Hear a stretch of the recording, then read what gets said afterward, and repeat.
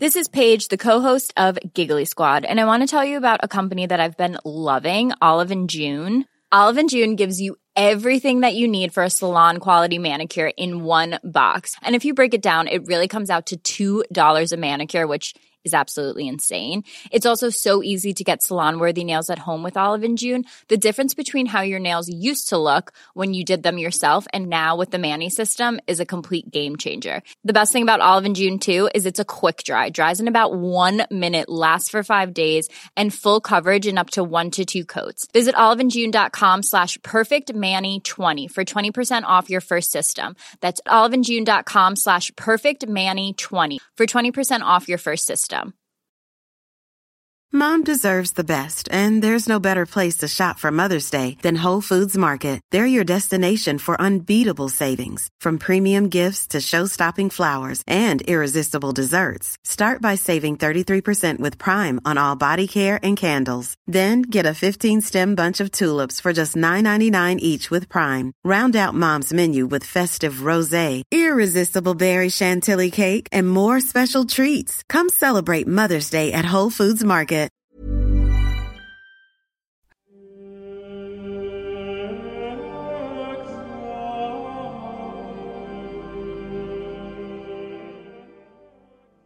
Hello and welcome, history friends, patrons all, to the conclusion episode of the 30 Years' War. Thanks so much for joining me here in, yes, a very sad time, because we are waving goodbye for now to this era.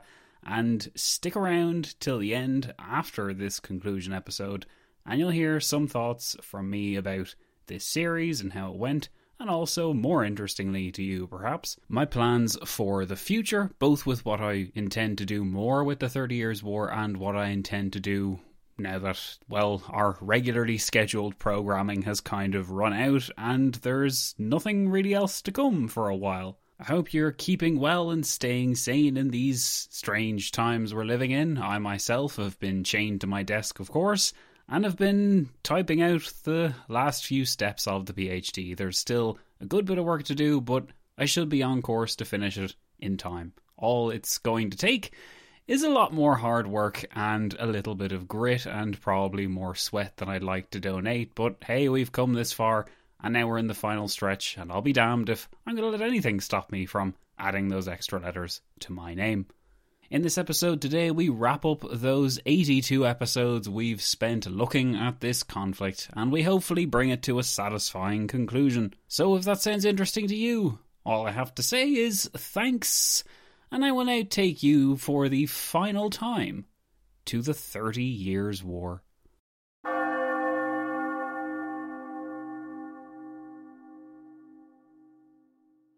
They say the terrible war is now over, but there is still no sign of peace. Everywhere there is envy, hatred and greed. That's what the war has taught us. We live like animals, eating bark and grass. No one could have imagined that anything like this would happen to us. Many people say that there is no God, but we still believe that God has not abandoned us. We must all stand together and help each other. This entry was scrawled into the Bible of a Swabian family and is dated 17th of January 1647. Evidently for them the war was not over yet, but the confusion which the unfortunate family felt and the desperation they had for peace is palpable. Indeed, if the passage of time had not played its role, we would expect to find a myriad of family Bibles and diaries with entries similar to this one.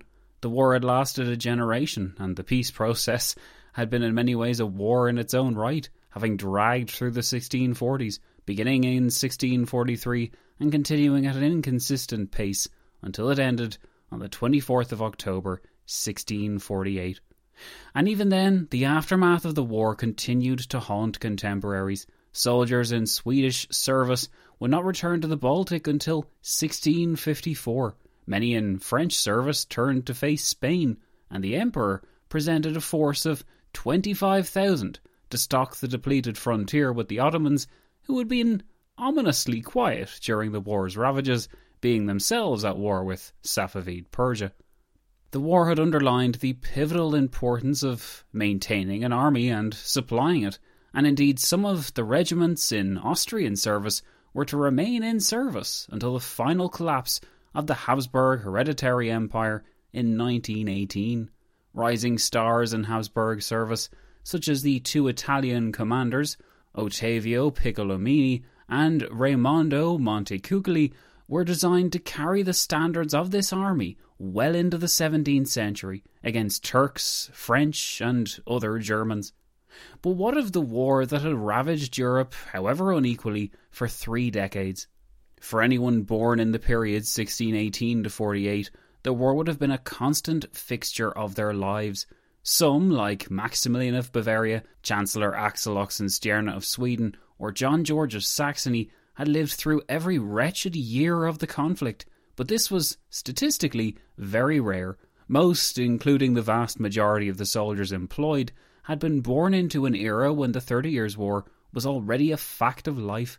These individuals knew nothing other than the state of affairs, where the empire and war were common bedfellows. It was difficult to imagine any other state of affairs existing. How was the empire now to act? How were bankrupted, homeless, grieving families now to move on? Could those that had made a fortune in war protect these gains in peacetime? Was it possible to conceive of a system where justice prevailed? Was it even possible to trust one's rulers or one's neighbours that conflict would not be resorted to again as a means of solving outstanding disputes? These were questions which normally followed every conflict, but there was little about the 30 Years' War that could be classified as normal. First and foremost, it was a conflict composed of several interconnected wars. Even those conflicts that didn't spill into the main war in Germany, such as that between Sweden and Poland, fought intermittently between 1611 to 29, between rival claimants to the Duchy of Mantua in North Italy between 1627 to 31, the war between Poland and Muscovy between 1632 to 34, between Denmark and Sweden between 1643 to 45, between the Ottomans and Venice, for crying out loud, between 1645 to 1669, or more painfully for Cardinal Mazarin, the domestic and foreign crisis known as the Fronde. All of these conflicts in their own way had an impact on the 30 Years' War itself. Considering these varied conflicts, both connected and unrelated to the 30 Years' War, one could be forgiven for wondering whether a classification of that conflict would even be possible. It defies easy classification, and it doesn't fit neatly into a box.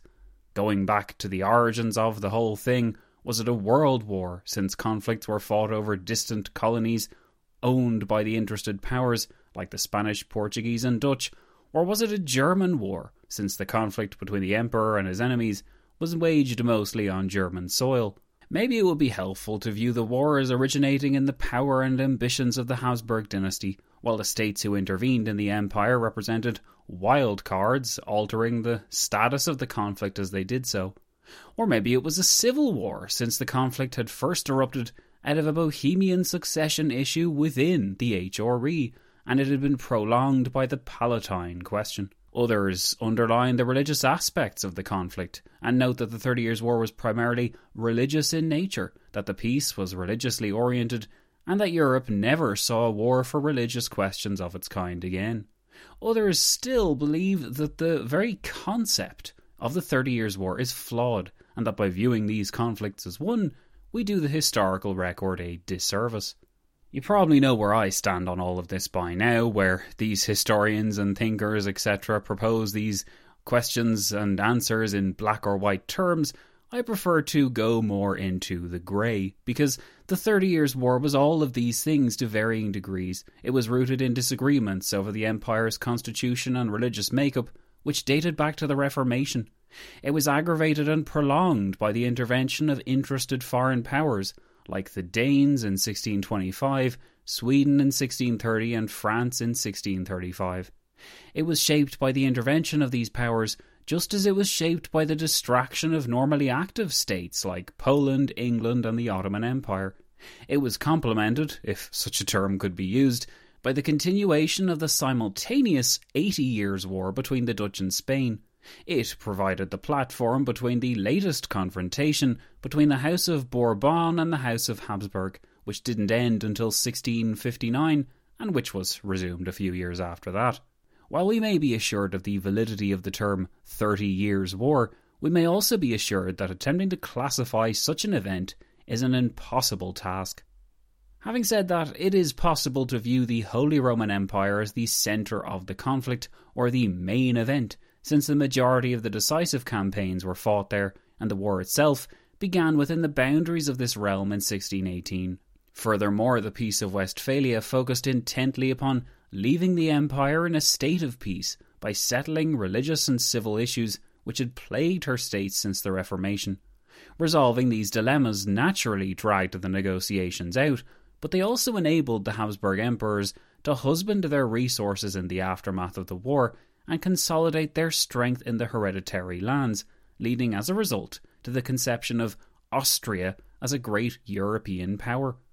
It was within the empire that peace was most durable, but a lasting Christian peace covering all of Europe was an illusion, nor did contemporaries of the peace genuinely expect an end to war. All they could truly hope for was that things would get better. As one prayed in 1642, "The Lord grant that our sons grow up in their youth like plants, and our daughters like the bay trees, and that our palaces and magazines be full, so that they can produce one supply after another, that our sheep bear 1,000 and 100,000 in our villages." Those that lived through the worst excesses of the war had spent its final years willing it to end. Having yearned for peace, or news of some breakthrough that would facilitate peace, it's little surprise that Germans in particular should have sighed and shouted with joy, as one historian noted, when news of the Peace of Westphalia reached them. However, if such optimists looked a little closer at the final peace document, several truths would have been obvious. As the historian John Gagliardo noted, "They might have seen the evacuations of troops from their fatherland for what it really was, a respite from war, not eternal absolution from it.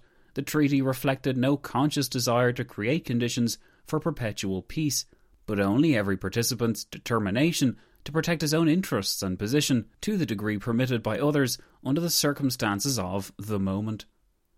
Indeed, far from ending war, the 30 Years' War had forced all European states to place intolerable pressures on their subjects, and it had exported disorder to the whole of Europe.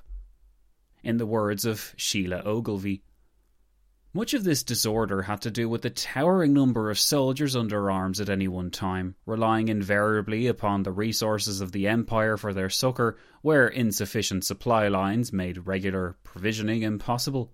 The nature of the conflict meant that military service became something of a scramble for the best contracts and terms. Loyalty was in short supply, especially when a favoured tactic was to coerce the defeated army to re-enlist with your side. If soldiers were in short supply, then all from the conscripted peasant to the released felon was fair game.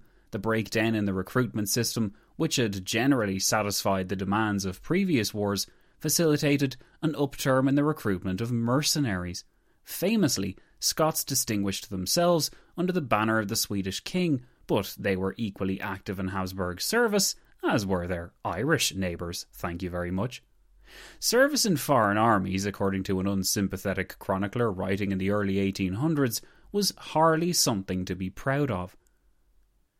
"Shame on the pack of these mercenary swordsmen. They have made the name of Scot through all of Europe equivalent to that of a pitiful mercenary, who knows neither honour nor principle but his month's pay, who transfers his allegiance from standard to standard at the pleasure of fortune or the highest bidder. Scottish soldiers of fortune who had served in the German wars until they had lost almost all distinction of political principle and even of country in the adoption of the mercenary faith." Yet, and I know I'm preaching to the choir here, guys, one must be careful not to judge military service by the same standards as the 19th or indeed the 21st centuries.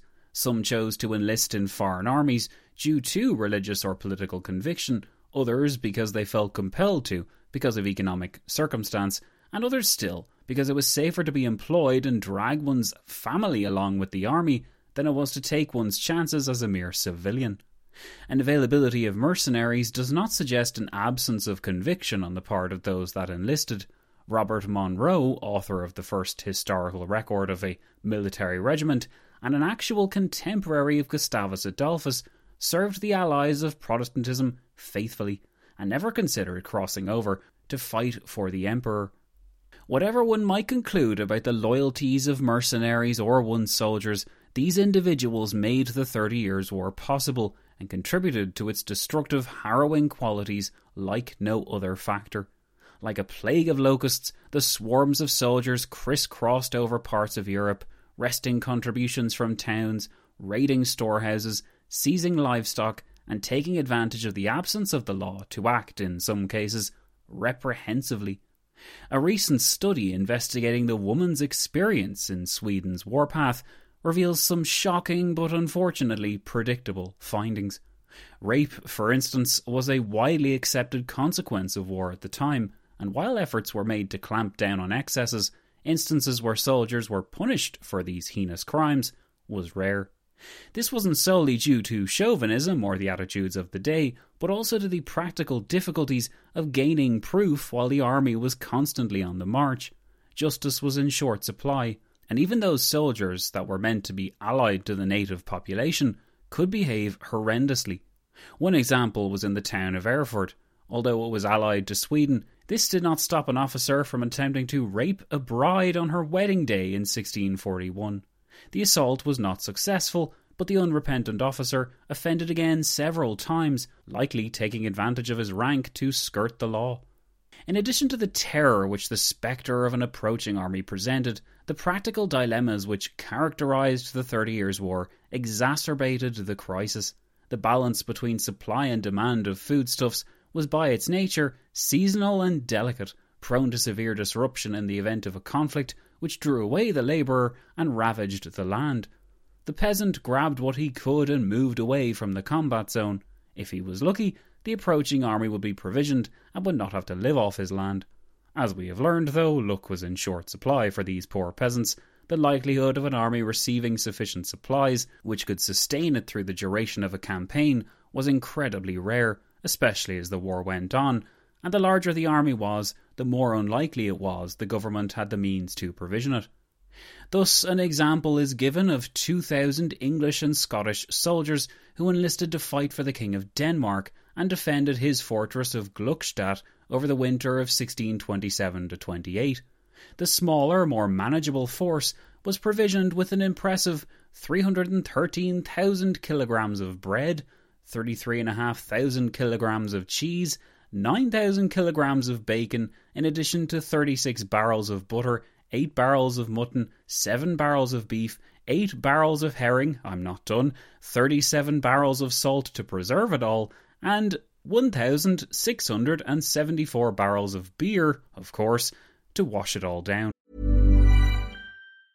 Mom deserves the best, and there's no better place to shop for Mother's Day than Whole Foods Market. They're your destination for unbeatable savings, from premium gifts to show-stopping flowers and irresistible desserts. Start by saving 33% with Prime on all body care and candles. Then get a 15-stem bunch of tulips for just $9.99 each with Prime. Round out Mom's menu with festive rosé, irresistible berry chantilly cake, and more special treats. Come celebrate Mother's Day at Whole Foods Market. Quality sleep is essential. That's why the Sleep Number Smart Bed is designed for your ever-evolving sleep needs. Need a bed that's firmer or softer on either side? Helps you sleep at a comfortable temperature? Sleep Number Smart Beds let you individualize your comfort, so you sleep better together. J.D. Power ranks Sleep Number number 1 in customer satisfaction with mattresses purchased in-store. And now, save 50% on the Sleep Number Limited Edition Smart Bed for a limited time. For J.D. Power 2023 award information, visit jdpower.com/awards. Only at a Sleep Number store or sleepnumber.com. Life is full of what-ifs. Some awesome, like what if AI could fold your laundry? And some, well, less awesome. Like what if you have unexpected medical costs? United Healthcare can help get you covered with Health Protector Guard fixed indemnity insurance plans. They supplement your primary plan to help you manage out-of-pocket costs. No deductibles, no enrollment periods, and especially no more what-ifs. Visit uh1.com to find the Health Protector Guard plan for you. Just think, if a force of 2,000 men could require and consume so much, one need only imagine what a force of 10, 20, or even 100,000, such as under Wallenstein, might require. Because an army generally fielded cavalry as well, provisions would be required for men and beast alike. If an army marched with 20,000 horse, for example, these would require not just 9,000 kilos of fodder, but also 4,000 good acres of grazing land. Because of these requirements, armies on the march would literally strip the ground bare, and any prospect of provisioning them directly was out of the question. Sweden, famously, was not in a position to pay its soldiers' wages, so one imagines that paying for provisions was something akin to a pipe dream. It was also in the interests of states to live off the land, because it was cheaper than providing resources themselves. The downside, of course, was that the system was unreliable, and armies would be less flexible, but generally, commanders had little choice, and planned their campaigns around the availability of such commodities as grass for the horses, which tended to grow back in spring. With these aspects of the war in mind, we shouldn't be surprised when confronted by a large butcher's bill by 1648. Taking the parameters of 1600 to 1650, we can deduce that the population of Spain declined from 7.6 million to 5.2 million, that Russia declined from 11 million to 9.5 million, Italy dipped from 13 to 12 million, Germany's population declined from 15 million to 11 million, and Bohemia's population contracted by nearly half, from 4 million to 2.25 million. All told, some 20 million souls vanished from Europe during the first half of the century. Of course, we can't blame all these losses on the 30 Years' War. Across Europe, everything from the time of troubles in Russia to the appearance of a miniature ice age, where the temperature dropped by 1 degree with dramatic consequences, should be considered. This is to show that although the 30 Years' War is generally accepted to have cost 8 million lives, the unfortunate peoples caught in the war's furies could be killed by all manner of causes, be it starvation, famine, disease, murder, or exposure. Death on the battlefield, revealingly, represented a proportionally small number of those killed overall.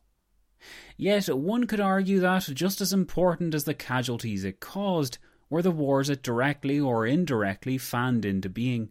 We shouldn't confine our analysis merely to the wars which erupted during the conflict, like the Franco-Spanish War.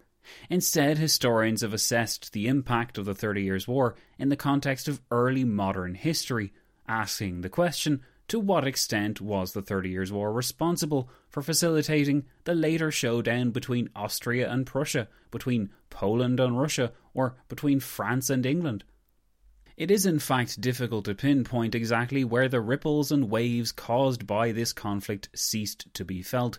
But if we take a moment to consider that the conflict was a feature of European realities for 3 decades, such a conclusion would only make sense. Much as they disagree over its classification, historians also disagree over the extent of the 30 Years' War's impact. Wolfgang Menzel believed that the conflict had a decisively negative impact upon the unity of Germany, and that it fatally weakened the empire and the emperor, writing that one portion after another of the Holy Roman Empire was thus ceded to her foes. The remaining provinces still retained their ancient form, but hung too loosely together to withstand another storm. The ancient empire existed merely in name. The more powerful princes virtually possessed the power, and rendered themselves completely independent, and the supremacy of the emperor, and with it the unity of the body of the state, sank to a mere shadow. Yet the outcome of the conflict was by no means clear-cut. The more measured conclusions of other historians are perhaps more valuable then, because rather than attempting to discern the ending of one era and the arrival of a new thanks to the Peace of Westphalia, they view history as more fluid and essentially messy. If an accurate examination of the full impact of the war remains difficult but prone to simplification, then the Peace Congress at Westphalia suffers similar problems. Indeed, perhaps few myths in history are as stale as that which proclaims 1648 as the beginning of an era of sovereignty, the end of religious wars, or the end of conflict in general, or as the arrival of modernity in some sense. Contemporaries possessed no such high-minded goals. They only wanted to bring an end to a conflict which had twisted and turned through various phases since 1618. The Westphalian system, which was supposedly created in 1648, is, we are told, under threat, but this system was not the natural outcome of 1648. Indeed, it was only conceived of in the 1960s, and has begun to come under deserved criticism since as a flawed lens through which the last 3.5 centuries of international relations should not be viewed. Significant though it certainly was, because it provided a guidebook for later peace efforts in the 17th century, Westphalia was not diplomacy's ultimate answer to conflict, nor was it reason's reply to fundamentalism. Religion did not cease to be a factor in politics, as demonstrated by Louis XIV's decision to expel all Huguenots from France in 1685, the tail end of a conflict which Cardinal Richelieu would have recognised. In 1688, British subjects deposed their Catholic king with the help of his Protestant Dutch replacement. Religion remained a mark of loyalty, for instance, so long as Ireland remained tied to Britain, and in 1695 the penal laws were imposed on Catholics across the two islands to reduce opportunities for advancement unless one professed to follow the state Anglican religion. On the continent, meanwhile, the old bugbear of a Catholic universal monarchy and a black legend which had once been ascribed to Spain was simply transferred to France. Westphalia's significance for religion may be contentious, but the case of sovereignty presents additionally frustrating questions to the reader. While one might assume that the treaties which constitute the Peace of Westphalia, Osnabrück and Münster, would be filled with references to sovereignty and convenient definitions of the concept as a 17th century statesman understood it, in fact the term sovereignty is missing from the document almost entirely.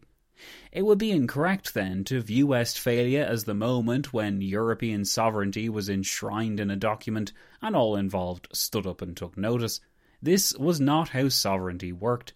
Even had the Peace of Westphalia contained pages of detail about sovereignty and its importance, this wouldn't have fundamentally changed how European states conducted themselves.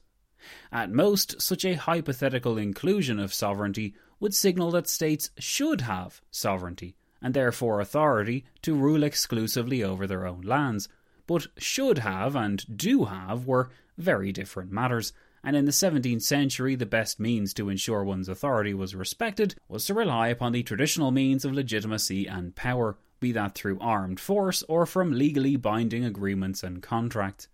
It would be incorrect, in other words, to imagine the contemporaries at Westphalia sneaking in some revolutionary new resolution on sovereignty and expecting all involved to respect the new concept. Just as it would be incorrect to conceive of Westphalia as the end of an epoch and the opening of another, the majestic portal which leads from the old into the new world. If Westphalia had been such a majestic portal, then we would expect some fundamental changes to the state system to appear. Perhaps Europeans would discover a newfound respect for the sovereignty of their neighbours and refrain from attacking them so often. Such a revelation was not forthcoming, though, in spite of the claims from innumerable historians that Westphalia explicitly recognised a society of states based on the principle of territorial sovereignty. We should not expect that sovereignty was unknown to Europe by 1648. In fact, it had been a recognised concept for 3 centuries before the 30 Years' War had even begun. In the High Middle Ages, thanks to the deteriorating powers of the papacy and concepts of national identity, rulers over independent states came to see themselves as sovereign, and their neighbours responded through a developing lexicon of political devices such as feudalism or absolutism, and not through a sudden or profound declaration in a treaty. The simplistic notion that sovereignty was declared in 1648 suggests that those at the Westphalian negotiations didn't recognise one another as such before the treaty was signed, which, it doesn't make much sense. Indeed, Westphalia neglected to create either sovereignty or sovereign states, retaining the old oaths which the German states had previously made to the emperor, and denying those potentates full rights or authority over their land. Although in practice some of the larger and more powerful states in the empire could ignore what this implied, the device remained a fundamental part of how the empire was conceived, and it didn't vanish overnight with the passage of the peace treaty. Nevertheless, the claim to have founded sovereignty at Westphalia seems to have been based more on the propaganda of the anti-Habsburg powers who claimed to have fought against the tyrannical absolutism of the Holy Roman Emperor. According to this propaganda, it was the Swedes and French who saved the independence of the Europeans from the domineering ambitions of the Habsburgs. This despite the fact that neither Ferdinand II nor his son were ever powerful enough to take over all of Europe. Indeed, lest we forget, Emperor Ferdinand II had to mortgage his own lands in order to bribe potential allies to his side, and he only defeated his Palatine enemy in the first phase of the war by effectively rupturing the constitutional settlement upon which the empire was based. Considering the absence of any ringing declarations on sovereignty and the impact which anti-Habsburg propaganda has had on our whole conceptualization of the 30 Years' War, it seems that it is time to reconsider what we know about what the conflict and its conclusion actually means. It's more useful to view the Peace of Westphalia first and foremost as a significant historical event, obviously, but what may not be obvious is that because it brought an end to 30 years of conflict in the Holy Roman Empire, it is significant enough in itself. Beyond that, though, one should view Westphalia not as the end of an era and the beginning of another. Instead, Westphalia was the latest chapter in a century which contained no shortage of conflict, peacemaking and crises. The 30 Years' War and its peace reside in a century which included, among other events, the rise of Prussia, the decline of Poland, the expansion of Russia, and the last siege of Vienna by an Ottoman Empire army. Concluding on the impact of the 30 Years' War in the context of these developments would be a formidable task, but the very dynamism of the century reminds us that very little time after the conclusion of the peace was allowed before additional great and terrible eruptions followed. Only a few years after Sweden's soldiers had returned to the Baltic, in 1655, they invaded a new foe, this time in Poland, and a new conflict was instigated with the Danes, the Dutch, Brandenburg and the Holy Roman Emperor in the process. Consider also the case of France, where an ambitious new king, jealous of his glory, was coming of age. Barely 8 years after France and Spain concluded peace in 1659, Louis XIV's armies had invaded the Spanish Netherlands. In 1672, his armies invaded the Dutch Republic, provoking yet another war with the Emperor. In 1686, Louis was at it again, this time over his rights in the Palatinate and his wife's late inheritance. And, of course, in 1700, the prospect of inheriting the Spanish crown compelled him to make war on the English, Dutch and Emperor for the final time. So, all these things considered, what are we to make of this period in history, having followed the conflict from its roots to its famous end? One thing's for sure, the 30 Years' War left a changed Europe in its wake, and left some grizzled veteran statesmen and rulers at the helm. To men like Maximilian of Bavaria or Chancellor Oxenstierna, the experience must have felt akin to a marathon, but their tenure in office would arguably have been less successful without the opportunities to gain which war provided. There can be little doubt that the 30 Years' War provided commanders with an unparalleled opportunity for experimentation, enrichment and fame, but the coming period of the century, where the wars of Louis XIV were to dominate, would prove just as pivotal in honing the fundamentals of the drill, perfecting defensive fortification techniques, and fine-tuning the administrative capabilities of concerned governments. The military revolution was destined to continue, and additional revolutions in technology, theory and tactics continued to flow from Europe's military academies and its laboratories on the battlefield. Much like the terrible scenes of the sack of Magdeburg in 1631 didn't move contemporaries to stop the war immediately, not even the horrors of the 30 Years' War in total sum could put a stop to European war. War remained just as favoured a tool of foreign policy as before 1618. The sheen had somehow not worn off. In fact, the war opened new opportunities up for those that had participated in it, opportunities which could be capitalised on in the future. For the populations that would continue to be caught in the middle, this meant yet more terrible dilemmas, where the actors might have been different, but the choice was virtually the same. New gods and new devils had simply taken the place of the old. If you've made it this far, thank you. If you've been here since episode 1 of this series, when I marked the 400th anniversary of the defenestration of Prague back in May 2018, then thank you even more. During the 16 episodes of 17th Century Warfare and the 82 episodes of this narrative series, we've also looked at my favourite stories from the conflict, the characters that resonated most with me, and the characteristics of this war which make it, in my view, one of the most fascinating periods to learn about. I hope you'll now feel able to agree with that assessment. I know from speaking with many of you that the 30 Years' War started off for you as a curiosity, only to become something of an obsession. And if you've seen my dedicated 30 Years' War bookshelf, or better yet, my 30 Years' War computer folder stuffed full of articles, then you'll likely be able to tell that this is an obsession which will probably never truly leave me. And it is in line with that I get to make an important point which really needs to be discussed. This 30 Years' War book, For God or the Devil, was published by a small press in 2020. I was really proud to have brought such a gargantuan story to life, and I got you guys involved as PhD pals to add to the hype in return for dedication in the acknowledgements. Now, this is a story I've told before, but in case you're unfamiliar, I'll just say that next time, before committing to post a book to people all the way around the world, I'll actually take into account how much a book weighs. Sending a 2-kilogram tome everywhere was certainly exciting, and rocking up to the post office and making them hate me during peak COVID when restrictions were ridiculous was, let's just say, not a lot of fun, but I really liked signing them. And I wasn't really doing it for the money at the end of the day, which is a good thing, because the whole process probably cost me about $1,000 by the end.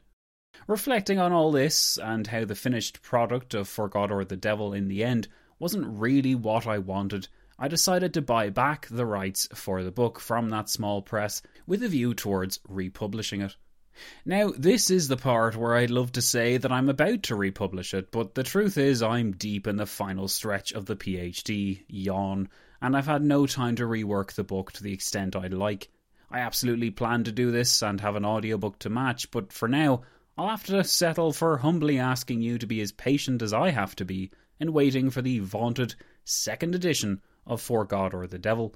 I really appreciate your interest and support, but I can't rush something this important, and I want to make sure it's done right this time. That said, if extracurricular 30 Years' War content interests you, please check out our historical fiction series set during the 30 Years' War called Matchlock. The first and second installments of that series are out now, and like For God or the Devil, I've had to significantly pare back my ambitions for Matchlock and focus on the PhD before going any further with it. Much like everything else at the moment, the PhD must come first, but when I have the time and mental energy, hopefully later this year, you can be assured that both For God or the Devil and Matchlock will make their return, and when they do, I'll be absolutely sure to let you know. I mean, you won't be able to stop me. It's me, guys. So, what else have we got here? Well, 2 things, both of them content related. You might remember a neat little project we did a while back called the Delegation Game, where you played a real or fictional member of the Paris Peace Conference in 1919 and settled the Treaty of Versailles alongside your gamified contemporaries. Well, the Delegation Game was really well received and was lots of fun, but it was also a lot of work. So if you were hoping for Delegation Game Round 2 Westphalia to immediately follow this series, you will have to wait a bit, I'm afraid, before we paint the town red again. And it's something I'm really looking forward to getting back into, but I learned a lot the first time around, and the planning and demanding weekly schedule that the Delegation Game requires isn't something I'll take so lightly this time. I think I only have about 2 or 3 burnouts left in me before I'm forced to become a hermit and spend my days playing Crusader Kings 3, so for all our sakes, I have to be careful here. The last 30 Years' War content point is something which I've only recently been mulling over. Now, addressing the elephant in the room somewhat, I'm aware that the release schedule for this series was a little bit of a historical hot mess, to put it mildly. Think about it. We barged into this series in the midst of our Korean War series, remember that, and everyone freaked out because they thought the Korean War was ending, so I put the 30 Years' War on pause, drip-feeding 17th Century Warfare episodes, and then restarted the series properly in January 2020, but then I had to go only on a bi-weekly release schedule, which was obviously pants.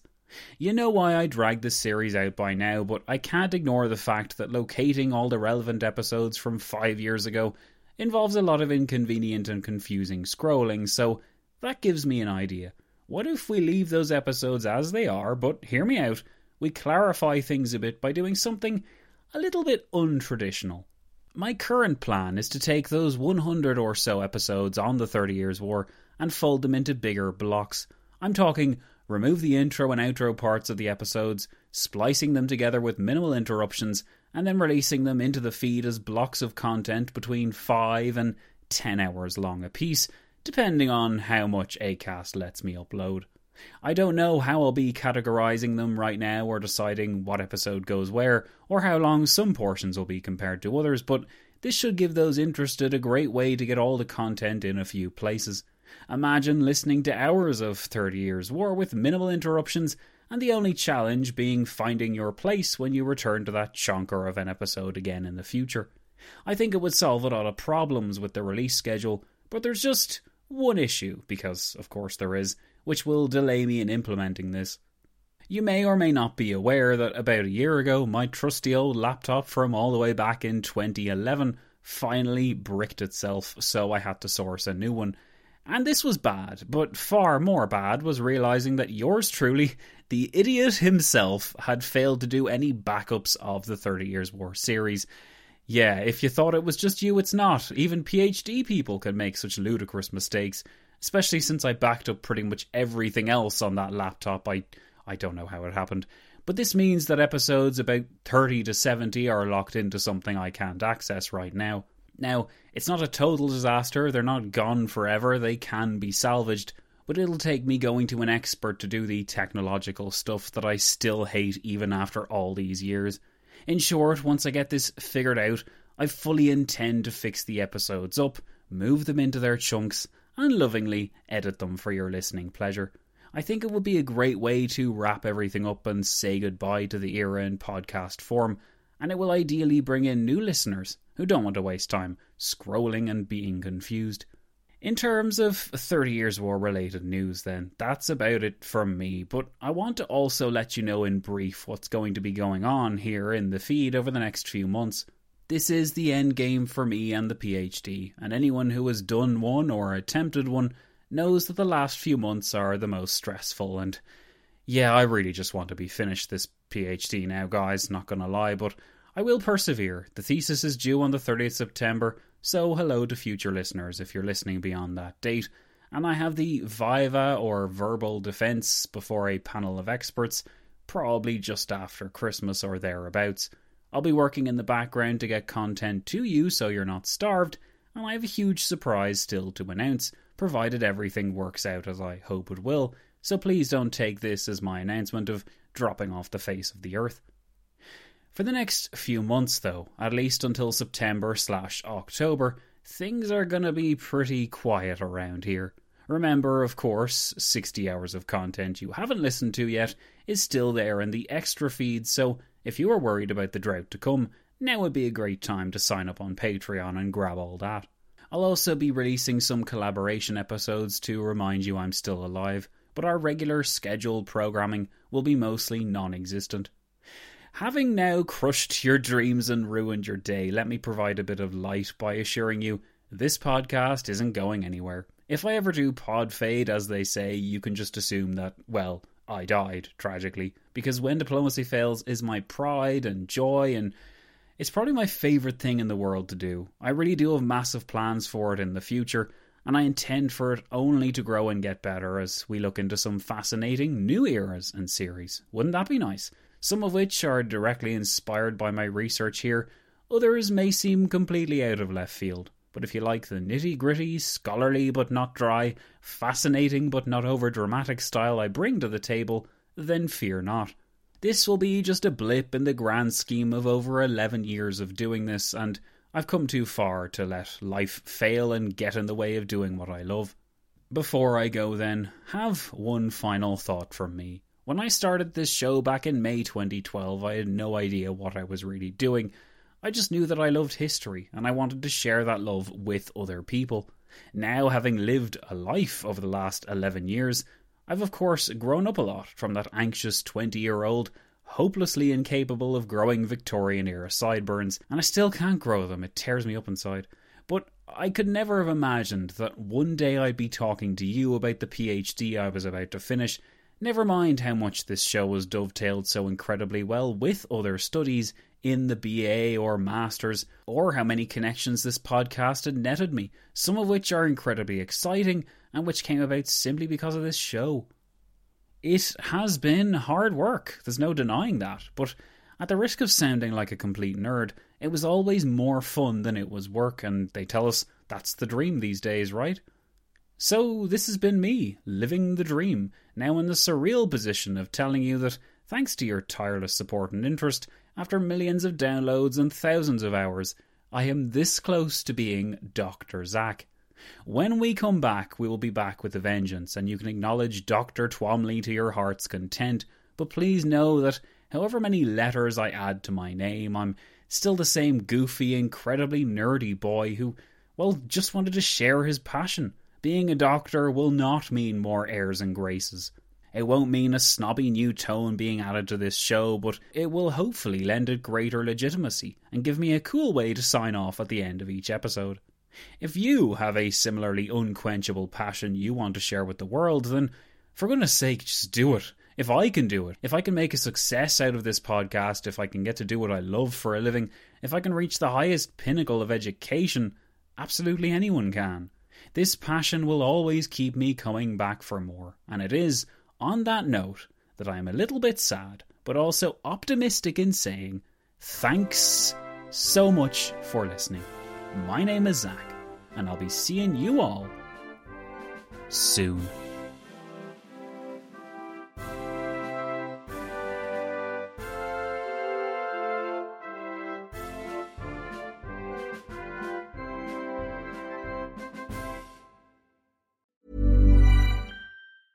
Even when we're on a budget, we still deserve nice things. Quince is a place to scoop up stunning high-end goods for 50 to 80% less than similar brands. They have buttery soft cashmere sweaters starting at $50, luxurious Italian leather bags, and so much more. Plus, Quince only works with factories that use safe, ethical, and responsible manufacturing. Get the high-end goods you'll love without the high price tag with Quince. Go to quince.com/style for free shipping and 365-day returns. Planning for your next trip? Elevate your travel style with Quince. Quince has all the jet-setting essentials you'll want for your next getaway, like European linen, premium luggage options, buttery soft Italian leather bags, and so much more. And is all priced at 50 to 80% less than similar brands. Plus, Quince only works with factories that use safe and ethical manufacturing practices. Pack your bags with high-quality essentials you'll be wearing for vacations to come with Quince. Go to quince.com/pack for free shipping and 365-day returns.